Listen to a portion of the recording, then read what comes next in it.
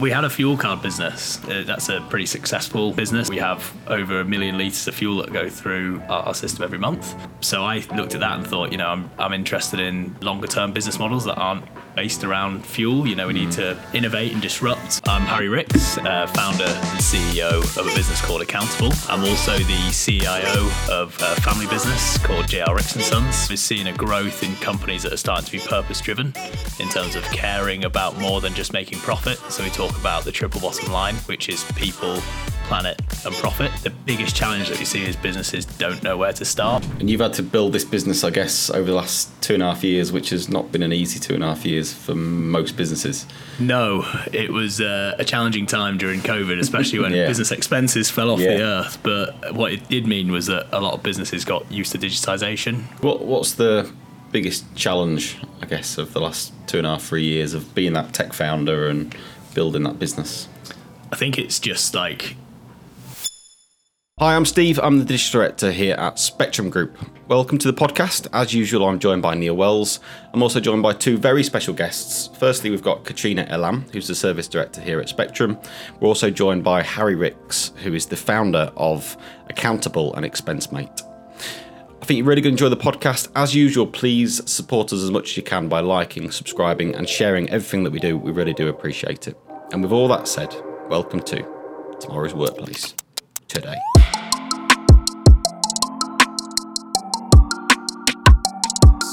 So welcome to Harry Ricks. It's nice to be here. Thank you for having me. No problem at all. So for listeners, watchers, do you want to introduce yourself, who you are, what you do? Yeah, definitely. So I'm Harry Ricks, founder and CEO of a business called Accountable, previously called ExpenseMate, which I'm sure we'll get into throughout the discussion.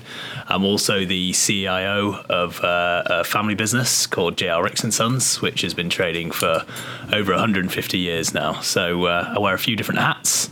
I like to keep myself busy. Excellent. Very good. So we'll come on to Ricks later on in the podcast, but for now, let's just understand a bit more about, first ExpenseMate and then Accountable, what those two organisations do. Yeah, definitely. So, Accountable, what was previously ExpenseMate, is a finance automation tool.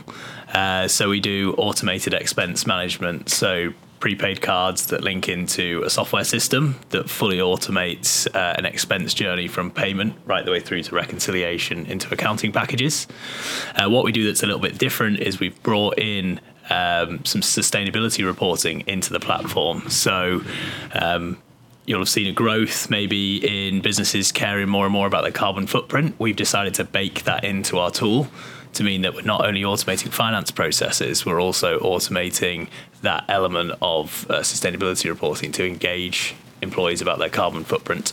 Okay, and in terms of Accountable taking that in the direction of kind of environmental, what led you to take the business in that direction? Yeah, so we really wanted to become unique in the marketplace. I'm sure a lot of people know there's a lot of different expense tools. We do think that our customer experience is, obviously one of the best in terms of the card linking directly to the system, but we wanted to have another USP.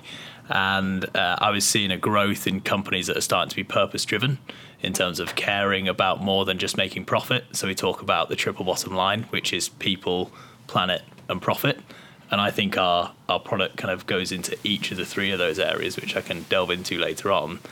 But yeah, we wanted to create something different, and we wanted to make it so that employees could engage in what their carbon footprint was, because it's often, if you buy a flight, you don't necessarily think about the cost implication, but do you think about the environmental impact? And we were in a unique position where we could build a tool that engaged people in what does it cost, but also, what's the environmental footprint? And that's really the kind of purpose that we're trying to get to is to look at metrics beyond profit with the tool. So how do you, at a high level, how do you do that? And so this week, or today, I booked some train tickets to go to Birmingham with me and Neil on Wednesday. So sounds like great fun. Yeah, I'm sure it will be, hopefully. Well, we're going to the Accounts Payable Association conference, so what could be more fun than that? But you guys really know how to live.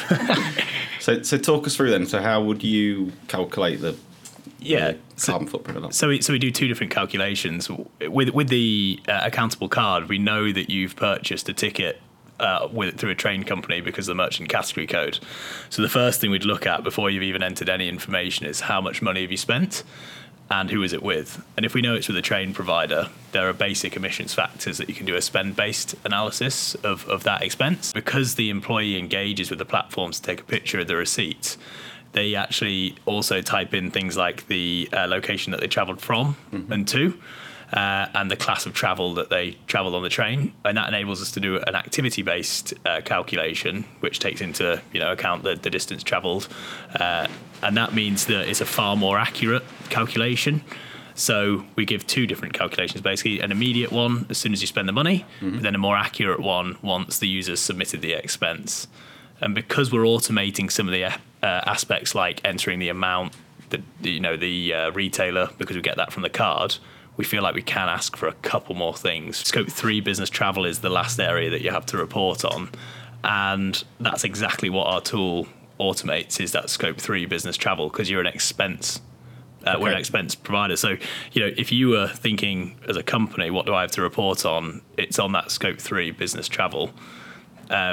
You can go to the nth degree and go crazy and try and look at everything. But realistically, that's not something that you can impact as a company. What you can impact is my travel policy says, Steve can get a train with Wellesley to Manchester versus, flying or whatever. I mean, good luck getting a flight from Humberside to Manchester. Helicopter. But you know what I mean, in terms of like you can measure the difference in those two types of travel. Not ruling out, But I think if Spectrum wanted to like implement, a new fast bullet electric train, it's not going to be possible, is it? So it's something that's out of you guys' control. So just focus on the things that you can really control. So your tool automates the reporting of an element of business spend, which is the expense bit, but ultimately we're buying copiers from Canon and whoever else. So as a business, we would need to look at our broader activity and calculate that on a more broader level. Is that right? That's right? Yeah, definitely. So I mentioned scopes 1, 2, and 3 earlier, just to break those down, break out kind of what exactly that means. Scope 1 is your direct consumption of fuel. So say you put fuel in a car, which you can do through your accountable card, but maybe you've got fuel cards or such. Scope 2 is indirect emissions. So that's things like your electricity that you're using. Someone else is burning the fuel, but you're using the energy directly. And then Scope 3 is your value chain emissions, and that's your upstream and downstream. So you're buying copiers from Canon, but then maybe you're selling them to J.R. Ricks and Sons, and then there's maybe some transportation in terms of like that. So you look to measure scopes 1 and 2 first. And then once you've done that, you've got the more complicated process of actually looking at your whole value chain. And that is a really difficult process. And that's when, you talked about what level do you go to. You can go to some really deep points on that. But, the starting point is to maybe do a spend-based calculation and find out where the hotspots are in your value chain. So you guys probably buy loads and loads of copiers. So a good place to start would be, hey, we buy 100,000 copies a year. If we change to a more sustainable copier manufacturer, that would have more impact than us, changing the coffee capsules that we bought for the vending machine. You start on the biggest ticket item, and work from there. So that's the approach that you take. Okay. And why? So when you came up with the idea to move the business more in towards environmental, what gave you that idea? What kind of made you take that direction? I think a couple of things. For me personally, I care about the environment, and I think that it's something that more and more people will begin to care about. So if you can try and encourage responsible business, I think that's fantastic. But two, driving market needs in terms of this reporting requirement of the type of customer that we're targeting. They're going to have this reporting requirement, and finance teams are our key target persona. And what we find is that finance teams are usually the ones that get lumped with this challenge in terms of, you've got to look through invoices, you've got to look through mileage claims, you've got to look through business travel expenses, and you've got to work back from that finance data to create this environmental reporting. And a lot of the tools that exist today are just kind of like, thrown upon finance teams for them to go and manually collect all that data. So anything that we could do to automate that, that's the business that we're in, is making life easier, much like you guys. It's all about making life easier for your customers, automating mundane, boring, tedious finance processes that, so that's an opportunity that I saw as well, was you can make a really good impact and encourage people to think twice, but you can also save people time. Did you feel that pain internally as part of the group of companies with GRX? I'm guessing that there'll be some reporting requirements there. So was it something that you spotted internally and thought, well, hang on, if we've got to do it as our own business, there must be other businesses similar? Yeah, exactly that. So SECR, as mentioned, is one of the legislations. So streamlined energy and carbon reporting. One of the RICS businesses went over that threshold, so we had to do SECR reporting. Victory Leisure Homes moved over a 36 million turnover and over 250 staff. So that means that it hit SECR. And part of that process was, we had to actually do this reporting. And I saw, it's not a massively challenging process once you understand what you're doing, but it takes someone to learn it, do it, monitor it. More spreadsheets. More spreadsheets, more time away from working on strategic value-adding tasks. Well, it's still obviously a big value-adding task, but maybe not what the finance team kind of signed up for. Some larger businesses maybe have a ESG lead nowadays who's doing this, but they're still having to go to finance to get that information in the first place, so it causes that distraction. So that's if the turnover is more than 36 million, did you say? Yeah, more. So you've got to meet two of the three criteria. So you've got to have either over 250 staff, 36 million turnover, or a balance sheet value of over 18 million. 18? Yeah, 18 million, yeah. Okay.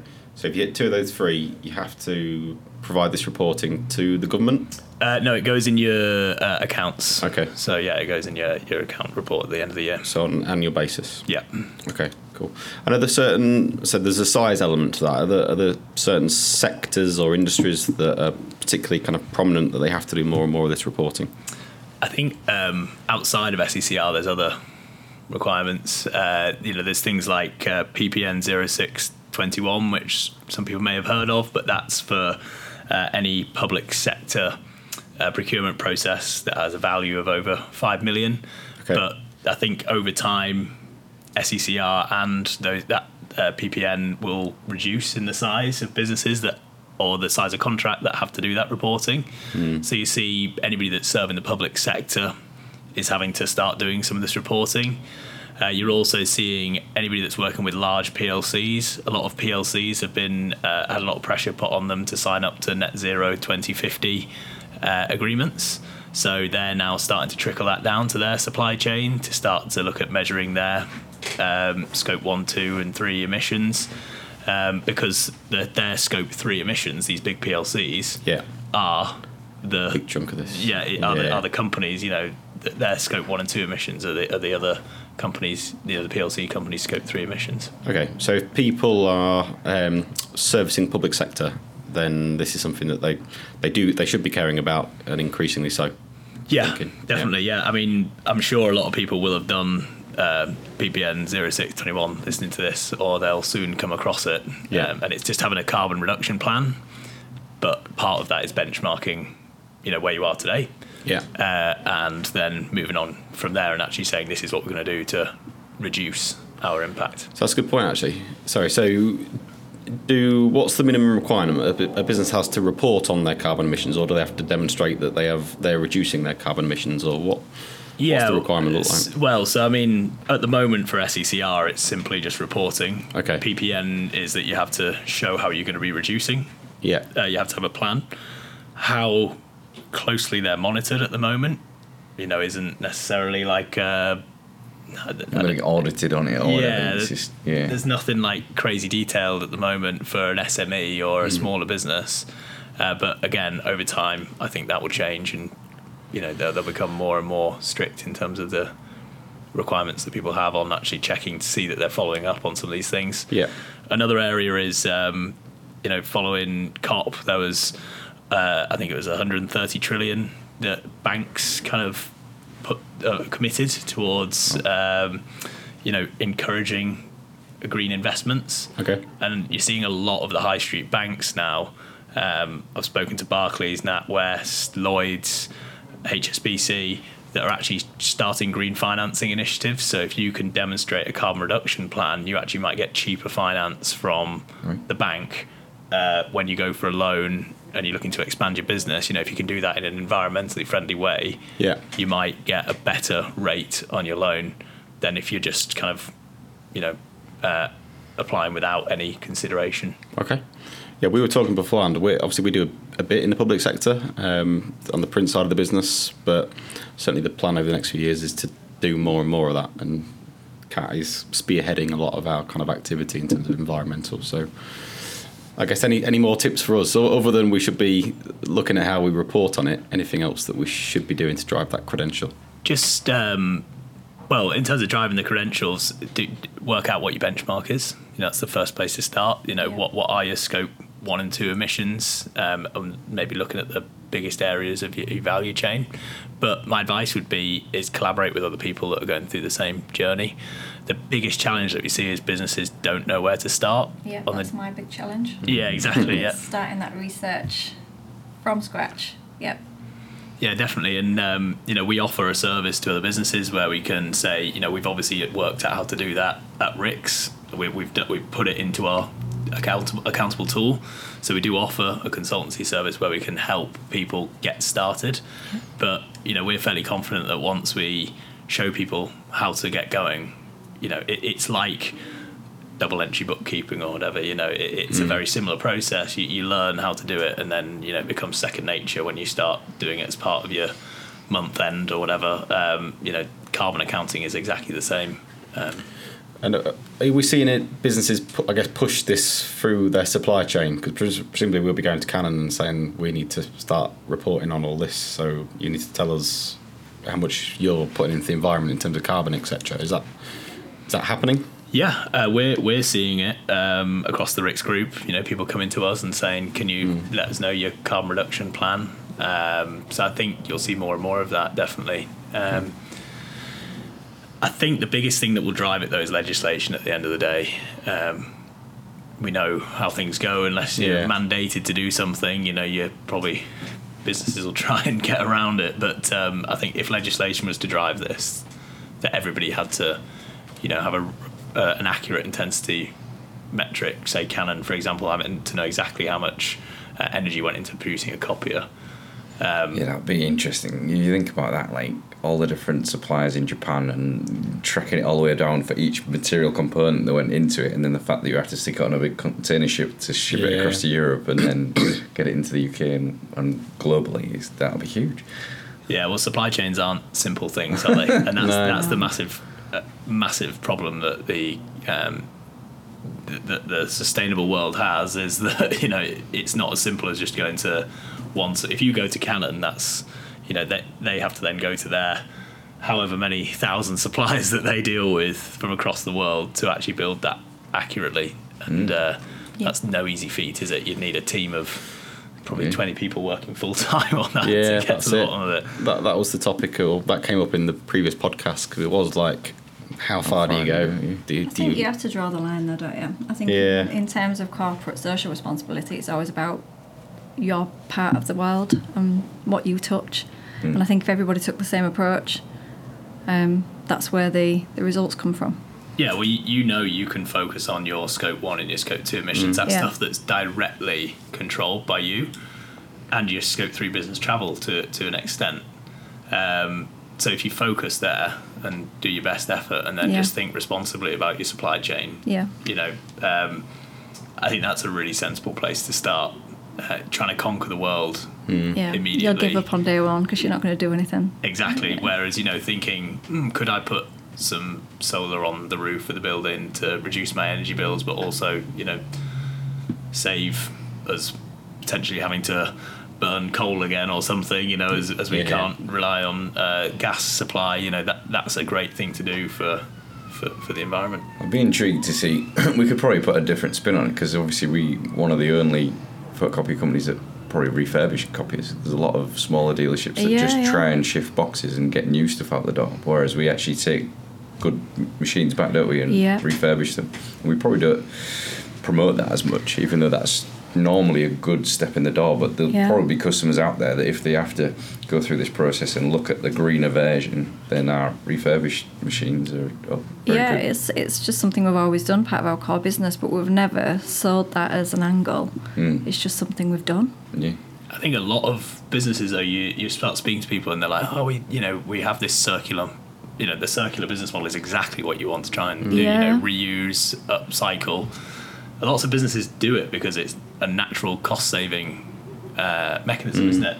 Or it's, what's going to happen to that copier? It's going to be a problem for the person. They want to get rid of it, don't they? So how do you turn what you're already doing and, maybe take that another step further? Yeah. But then also talk about it and, let people know that's what you're doing and make it a differentiator versus, some of your less conscientious suppliers or competitors.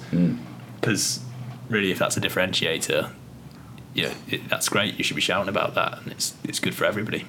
Yeah, you make a good point in terms of the way that energy prices are at the minute as well. If you can become more efficient as a business, then it's great for your environmental credentials, but actually it's going to save you a ton of money as well at the minute, which is not a bad thing. Hi guys, I just want to jump in and talk about a specific area of automation which we often get involved in, which is the processing of supplier invoices, or accounts payable automation as it's also known. Most businesses have invoices that they get sent from their suppliers. Essentially what our solutions do is they read those invoices, they extract key information from them, like purchase order numbers, supplier codes or supplier names.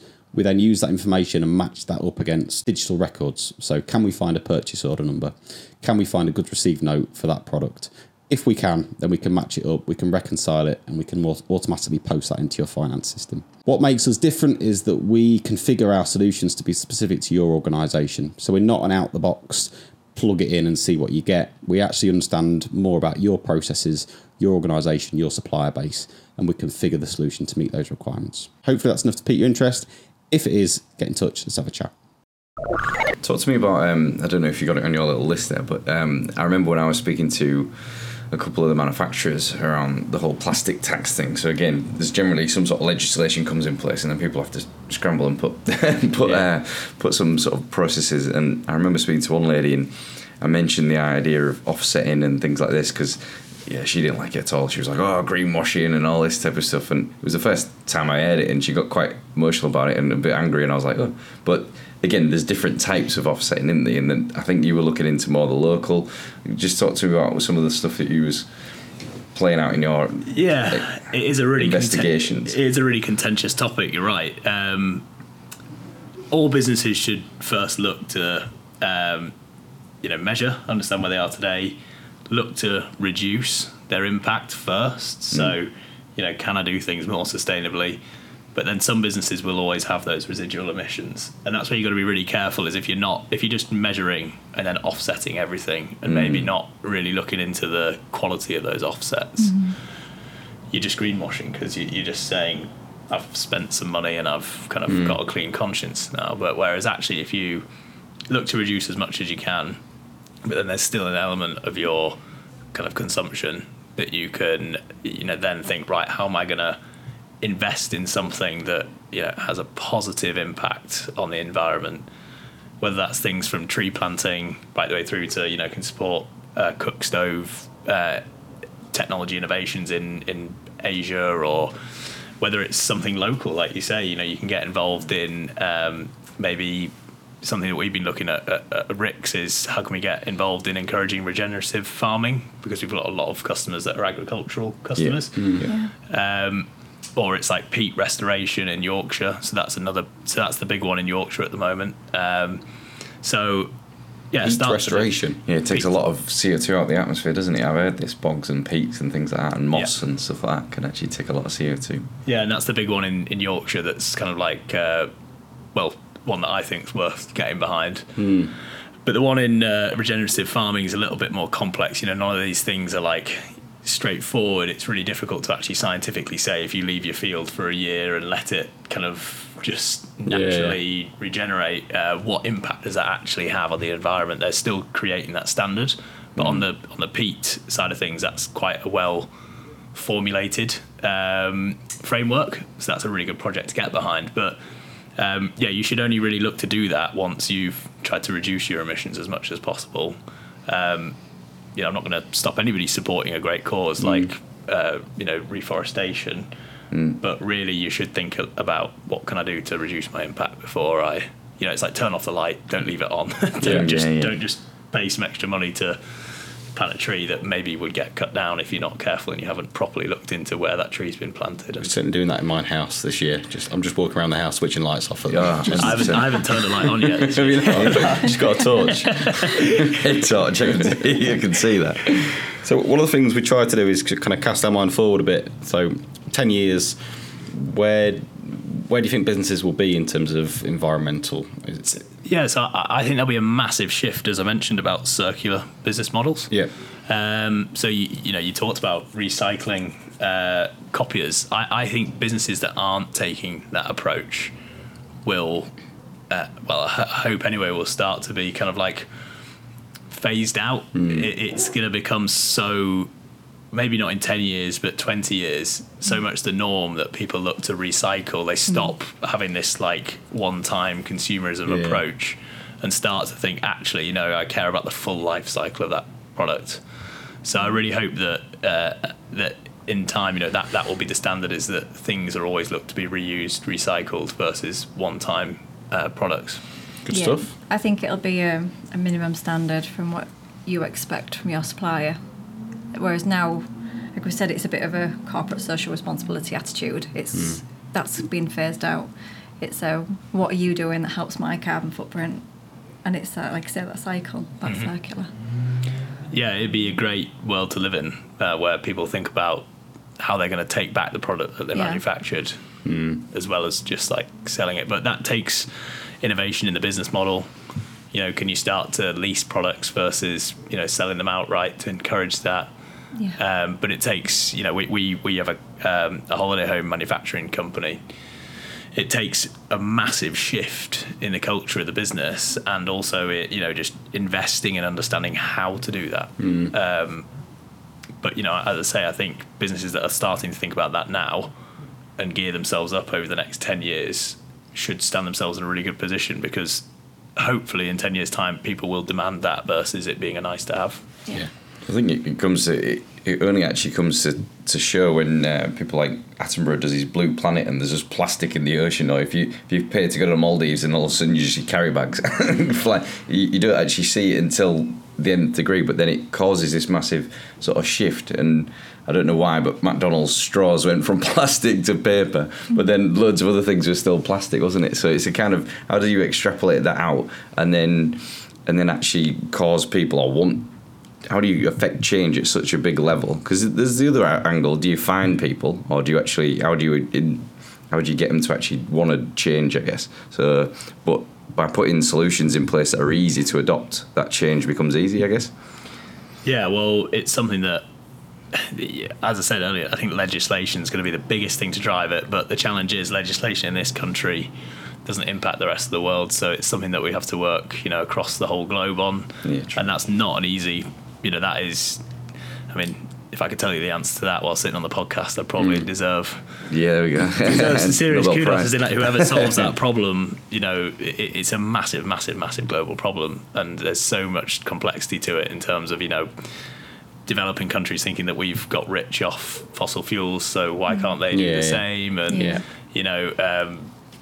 we don't necessarily think that's important because well, let's look at what's happening in Russia. Russia aren't really thinking about what's sustainable. They're busy, invading other countries and things like that at the moment. So it's just on that global scale, it's a hugely complex issue. I think it's generational as well. I think particularly the younger generations are being taught this from school age now. They're teaching it in universities. This is how you lead a business, this is how you run a business. So these next level leaders that will be coming up through the ranks, they're expecting the companies that maybe they start working in or when they start up their own businesses, it's just how it has to be. So I think naturally, as the years progress, it will be something that is more normal. It's a good point actually, in terms of, because we've talked about recruiting talent quite a bit on this podcast and how difficult it is to recruit talent, and I'm assuming that the next generation are looking at businesses that do have those ESG credentials and are thinking of the environment as well. Because you're right, it is definitely a generational thing. Mm-hmm. Yeah, and it's how they, I suppose, how they actually show that they're on that journey. Yeah. And that's what we think's nice about our tool, is that you can have an ESG strategy and you can make some really meaningful change, but sometimes it's really difficult to filter that down to the employees. So I suppose with our system, it's an app that every single employee across the company can have in their hand, and it shows that you are tracking your carbon footprint. You're encouraging them to reduce their carbon footprint, but then it's maybe giving you information about the types of projects that the company has supported if they are at the point of offsetting. Which is a good employee engagement tool, because one of the biggest challenges that we've heard from people that do work in the industry is employee engagement is really tough. I get asked questions by my guys already about how we recycle and what we can be doing better. And if they don't think I'm recycling properly, they'll call me out on it. And you hear it, and from customers will ring up and say, what are you doing about recycling? And asking for our advice as well. So it is already out there. It's already really important. It's only going to get bigger. Yeah. Cool. I'd like to talk about you a bit, if that's all right, just in terms of your career, because you're clearly entrepreneurial. You're a tech founder, which I'd just like to understand a bit more about your journey to where you are today. Yeah. So I've been doing a few talks recently where I've been given the different generations of the Ricks family. As I mentioned, it's 6th generation family business, and I think I'm one of the first. Well, I'm not the first, but a generation that's been lucky enough to go to university, whereas other generations have gone straight into the family business at like the age of 16 and toiled their way to through. But I've been lucky enough that I went to university and studied business management as a degree. And then I went off to a multinational consultancy firm called Accenture, where I worked for 3 years. I worked in payments at Barclays for a while, which kind of explains maybe why I'm in fintech now. But then I also worked in the innovation team there, which was all about rapidly prototyping products, getting them in front of users, getting feedback. And really that kind of sparked me wanting to do something myself eventually. And I saw that, we've got this amazing family business up in Yorkshire. I've learned a lot doing that for other people. Maybe now it's time to have a go myself and come back home to the family business and set up my own thing within a broader support network, but also maybe give back to that some of the things that I can offer from being in multinational company that's technology focused, going back to a very logistics, manufacturing heavy family business. There's definitely a two-way street that works there. I learn a lot from them. They can take a few things from me as well. So how did you get started then once you arrived back in Hull and said I want to start a tech element of the business? Yeah, we had a fuel card business. Okay. So that's a pretty successful business. That's we have over 1 million litres of fuel that go through our system every month. Oh. So I looked at that and thought, I'm interested in longer term business models that aren't based around fuel. We need to innovate and disrupt and think, how do we get out of those industries? How can I do something that's a little bit more sustainable? So I thought, why don't we go into broader payments? So we've got all this experience in card payments. Let's look at, creating a product that serves another consumer need, which is that general expense challenge. So really I kind of set to work with a lot of our existing customers that we had, speaking to them, learning what would they like from a card system that automated, general business purchases, and started to build a minimum viable product that served those needs. And then have ever since just been developing new features to attract more and more customers. So that's kind of how it's happened, and that was 2.5 years ago. And you blink, and then you're kind of where you are today, and you've been working on something for years. And it's. How many people you got in your team now then? We've now got 8 people in the team. Brilliant. So we're growing. We've got some exciting opportunities of potential international expansion at the moment, some new geographies. Wow. And we've kind of been through the process of building a product outsourced to keep costs low and make sure that we have product market fit, and now bringing that team in house and starting to really like own what we build, making us far more flexible and making us kind of, really be a technology business. How long did it take you from having that idea to getting an MVP, as you say, in the market? I mean, the good thing about outsourcing is you can do things pretty quick. So I think we probably, I'm trying to remember now, it's a while ago, but we probably got there in about 6 months from, we want to do this, to having a product probably in someone like Spectrum's hands. You guys are great for me. Testing out the product. But that's what's been great, doing something with a local, in the local community. It was really good to just get a product out there that I knew wasn't perfect, but that people would use. And you guys feedback. Know me, you'll give feedback before I tried to commercialize it. Just how does it work? And that'll be one piece of advice that I have to anybody that's trying to build a business, is just get something out there as quick as you can to see how it works. You can work for years and not have something out there. It's never going to be perfect, but just try get something to someone, which you guys know from kind of creating technology products. Just get something in front of people, get users' feedback, and build from there. And was the key to that keeping the scope small or keeping the resource big, if that makes sense? Keeping the scope small, definitely. Otherwise, you end up spending a lot of money. So you want to try and keep the scope as small as possible. Just solve the biggest customer problem first. And if you can do that, then people will use the product, and then you can build from there and then solve the next biggest problem. And you've had to build this business, I guess, over the last 2.5 years, which has not been an easy 2.5 years for most businesses. No, it was a challenging time during COVID, especially when business expenses fell off the earth. But what it did mean was that a lot of businesses got used to digitization. I know you guys were really busy. Everybody wanted to automate their processes and make it so that people didn't have to come into the office. So yes, it wasn't a great time for business expenses, traditional going out buying things, but actually people really wanted to streamline their processes, so are much more open to these types of solutions. Guys, I'm back. I just want to jump in and talk about a specific area of automation that we get involved in, which is called RPA, also known as robotic process automation.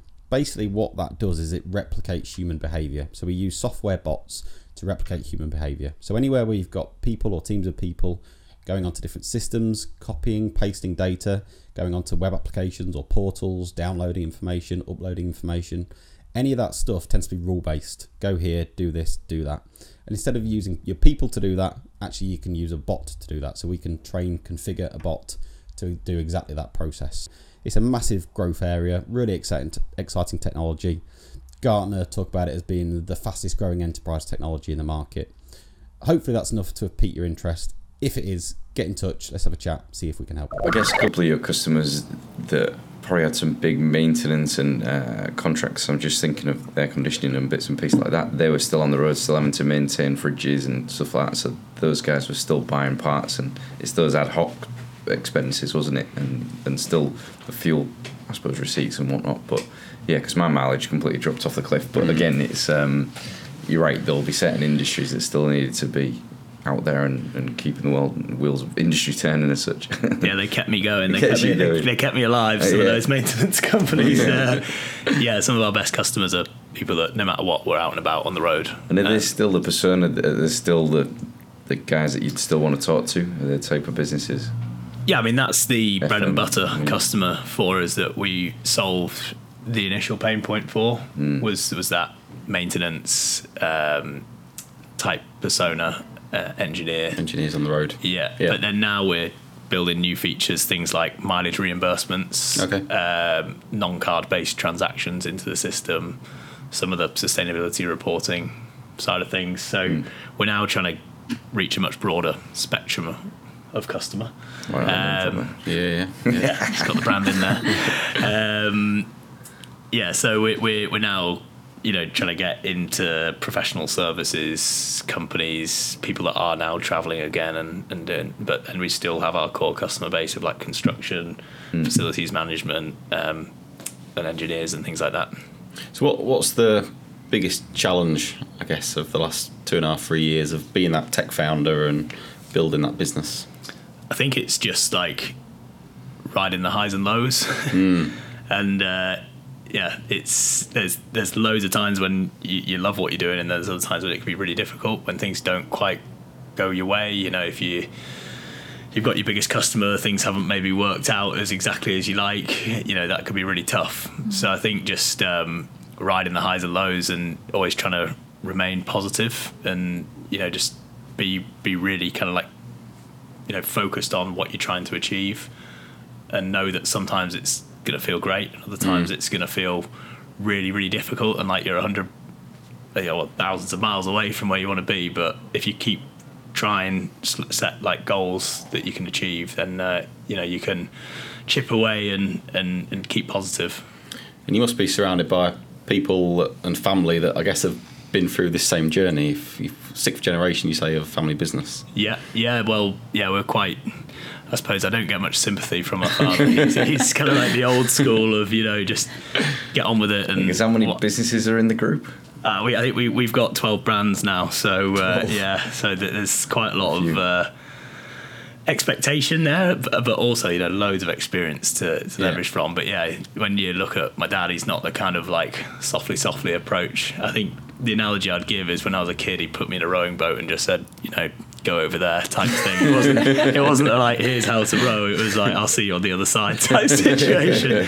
And that's the approach that he takes. Sink or swim. Sink or swim basically. But that's his approach, and there's definitely other people that can help me with more minute details. But he's always there for me. If I've got any serious questions or gripes or whatever, he definitely has a lot of experience to support me with.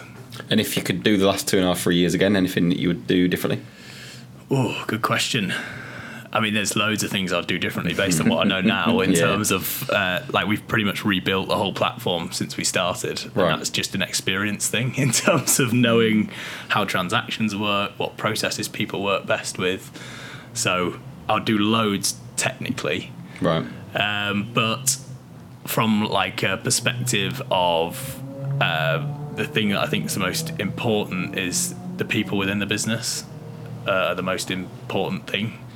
So make sure to invest as much time as possible in those people and support them as much as you can, and make sure that they're the best possible people. Get your hiring strategy right, because you can waste a lot of time if you don't get the right people. And at the end of the day, you want them to be adding as much as possible to the business, because they're the people that you guys will see if they're your relationship manager, if they're your sales rep, you're not going to see me, you're going to see them.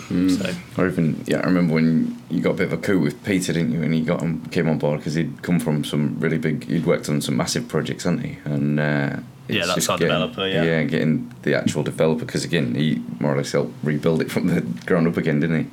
Yeah, Peter's been fantastic for the team. He's come from designing systems that have scaled across multiple geographies, and to bring that experience to the business is fantastic. But it takes a long time to find someone like that, and now we've been on a search to find other people that really fit that mould.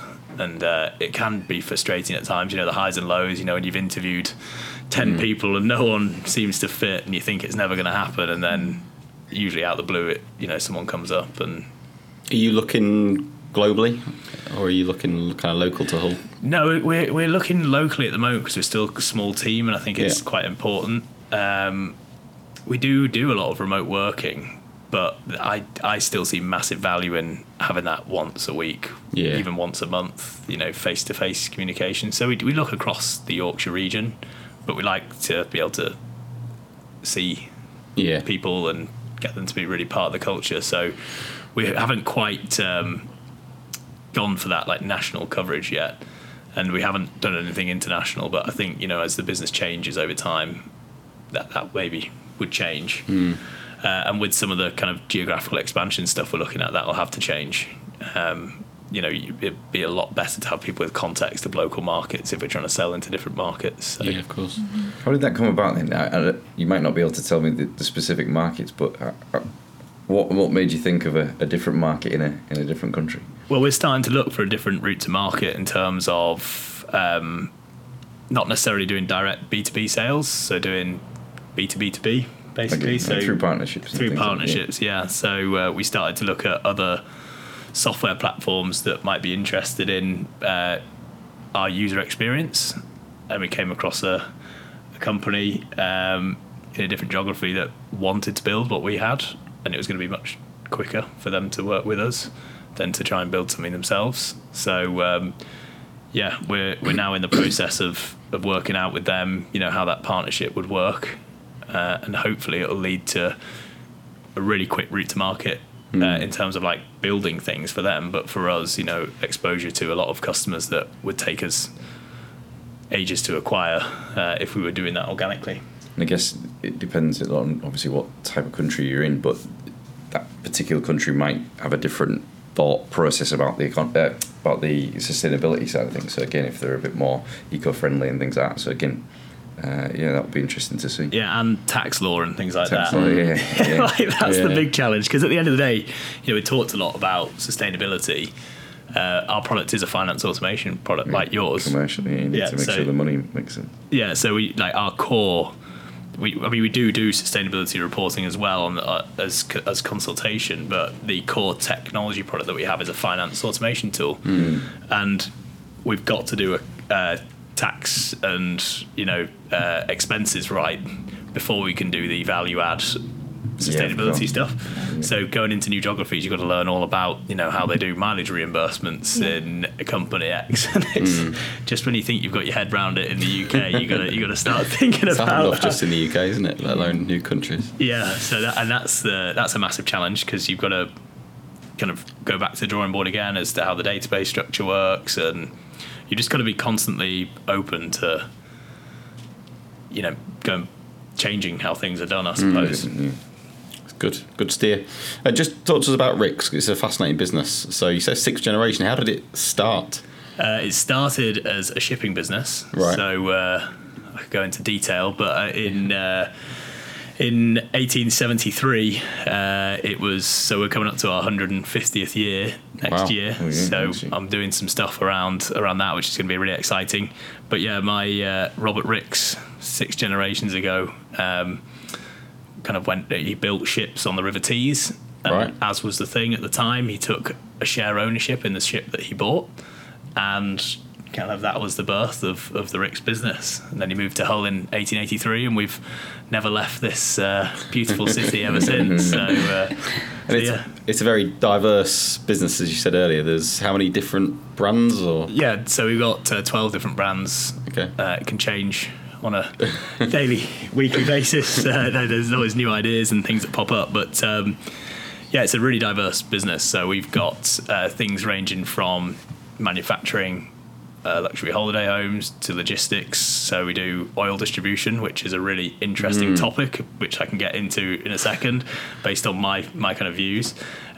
We do renewables work, so putting technicians on the wind farms that are out in the North Sea. We still have elements of the shipping business. Really what Rick's is it's a business that's taken advantage of opportunities that have developed around its operations and also in the local area. We are very much a Hull-centric business with operations elsewhere, but our roots are very much in this area. But we're employing 900 people now, which is quite incredible. It's grown. It's grown a lot, which is mostly due to the manufacturing element of the business. Just moved offices, haven't you? We just moved offices to the marina, which is fantastic for me. It's brilliant. Big kind of boost in standard of life when we're on a nice class office versus being in a tin can that was on an industrial estate. So I'm really happy with that. But and I think it's great for staff as well, like getting people back in the office after COVID. It's nice to have somewhere where people enjoy coming to work. So is it deliberate kind of strategic plan to be in lots of different kind of industries and sectors to diversify risk and open up opportunities? Is that? Yeah, I think in the last 15 years the business has diversified more than it has in its past 150 years. Right, we were a dry cargo shipping and logistics business for a very long time, but my dad's really jumped on opportunities that have come through. We started to invest in commercial property, because it was something that helped us when we were having things come off the ships and it's places for things to be stored, and then off the back of buying those properties, opportunities popped up. Like the whole reason we got into caravan manufacturing was that we bought the old Cosalt factory in 2007, right, just because we were doing a land acquisition. But then there was a caravan factory on it, so we thought, why there's loads of other people in the city doing this. Why don't we give it a go if we get the right team? Yeah. And that business is going to turn over 160 million next year. Wow. Next year. So it's gone from strength to strength. Yeah, it's absolutely flying. So there is a strategy, but it's a strategy that looks at kind of like the time and things that are opportunities that present themselves versus being something that's like written down on a hard piece of paper. And it's entrepreneurial, I guess. Yeah. Hence the expense mate and accountable conversation as well. It's just you've seen a new opportunity and moving the business into that. Yeah, definitely. I think one thing that would be great to talk about is the oil business. Yeah. We have that. And a lot of people are probably thinking, what on earth is this? This walking contradiction. I've come into the board. That's something that we did before I was. It's something that we've done my whole lifetime. But my view on it is, I've kind of had that internal debate. But I come to the realization that actually, if you were just to sell that business, I'm not saying that we're going to do that, but if you were to do that, someone else would come along, buy it, and run that business. As long as there's a consumer demand for that product, people will. That business is always going to run, whether it's us running it or someone else. So actually we need to think about how do we run that business in the most responsible possible way. So things like looking at regenerative farming, carbon credits, offering those to our domestic customers maybe, but to support our farming customers that we work with, and looking at transition fuels like HVO fuels and supplying those to some of our commercial customers, and being part of a transition instead of just saying, hey, we're going to have a net zero strategy as a company. Yeah. So we're going to get rid of all of the things that don't enable us to be net zero. That doesn't help the UK economy become net zero. Actually, we need to think about, how do we do it in a different way? There's just supply and demand there, because I saw like a report when they were talking about the energy crisis and gas and electric prices going up, when they actually showed the map of Yorkshire and Lincolnshire. The amount of people that relied on gas, on oil, was something like 40% in Yorkshire and 60% in Lincolnshire because of the amount of agriculture and farms. And again, you think, I've lived in houses that you just turn the gas on, but again, a lot of these people are out in the sticks and they rely on services like yourself. So you can't just turn that off and just say, we're going net zero. Exactly. Yeah. Someone another company would come in and buy the buy the operation and do exactly the same thing. So it's about when the opportunities come to transition those customers onto different fuels or offer them different services, we need to be helping them do that, and making sure that we have a sustainable business model. Like the vision for Ricks is building sustainable businesses for future generations. And that is what we want to do. We want to build a business that's there for my kids. I'm retirement planning at the age of 28, which is like a crazy thing, but it's about thinking about how do we keep this going for another generation and beyond, another 150 years. And how do you think it will? So again, cash in mind, forward 10 years, what do you think Ricks as a business will look like in 10 years' time? Well, we're certainly investing a lot in the manufacturing element of the business. So I think that will be more and more prominent. And I'd like us to do some of the things that I talked about around, circular in that manufacturing capacity. I'd love it if in 10 years' time I could sit here and talk to you about maybe just doing our first circular caravan, because I think it will take that long. But if we can really embed that in our culture now, we will hopefully get there. But I think it will still look diverse. I think there will be loads of different things that we do.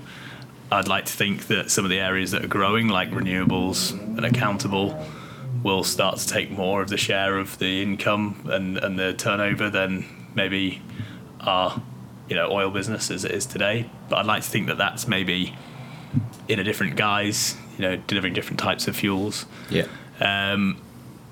All the time we're looking at changing things.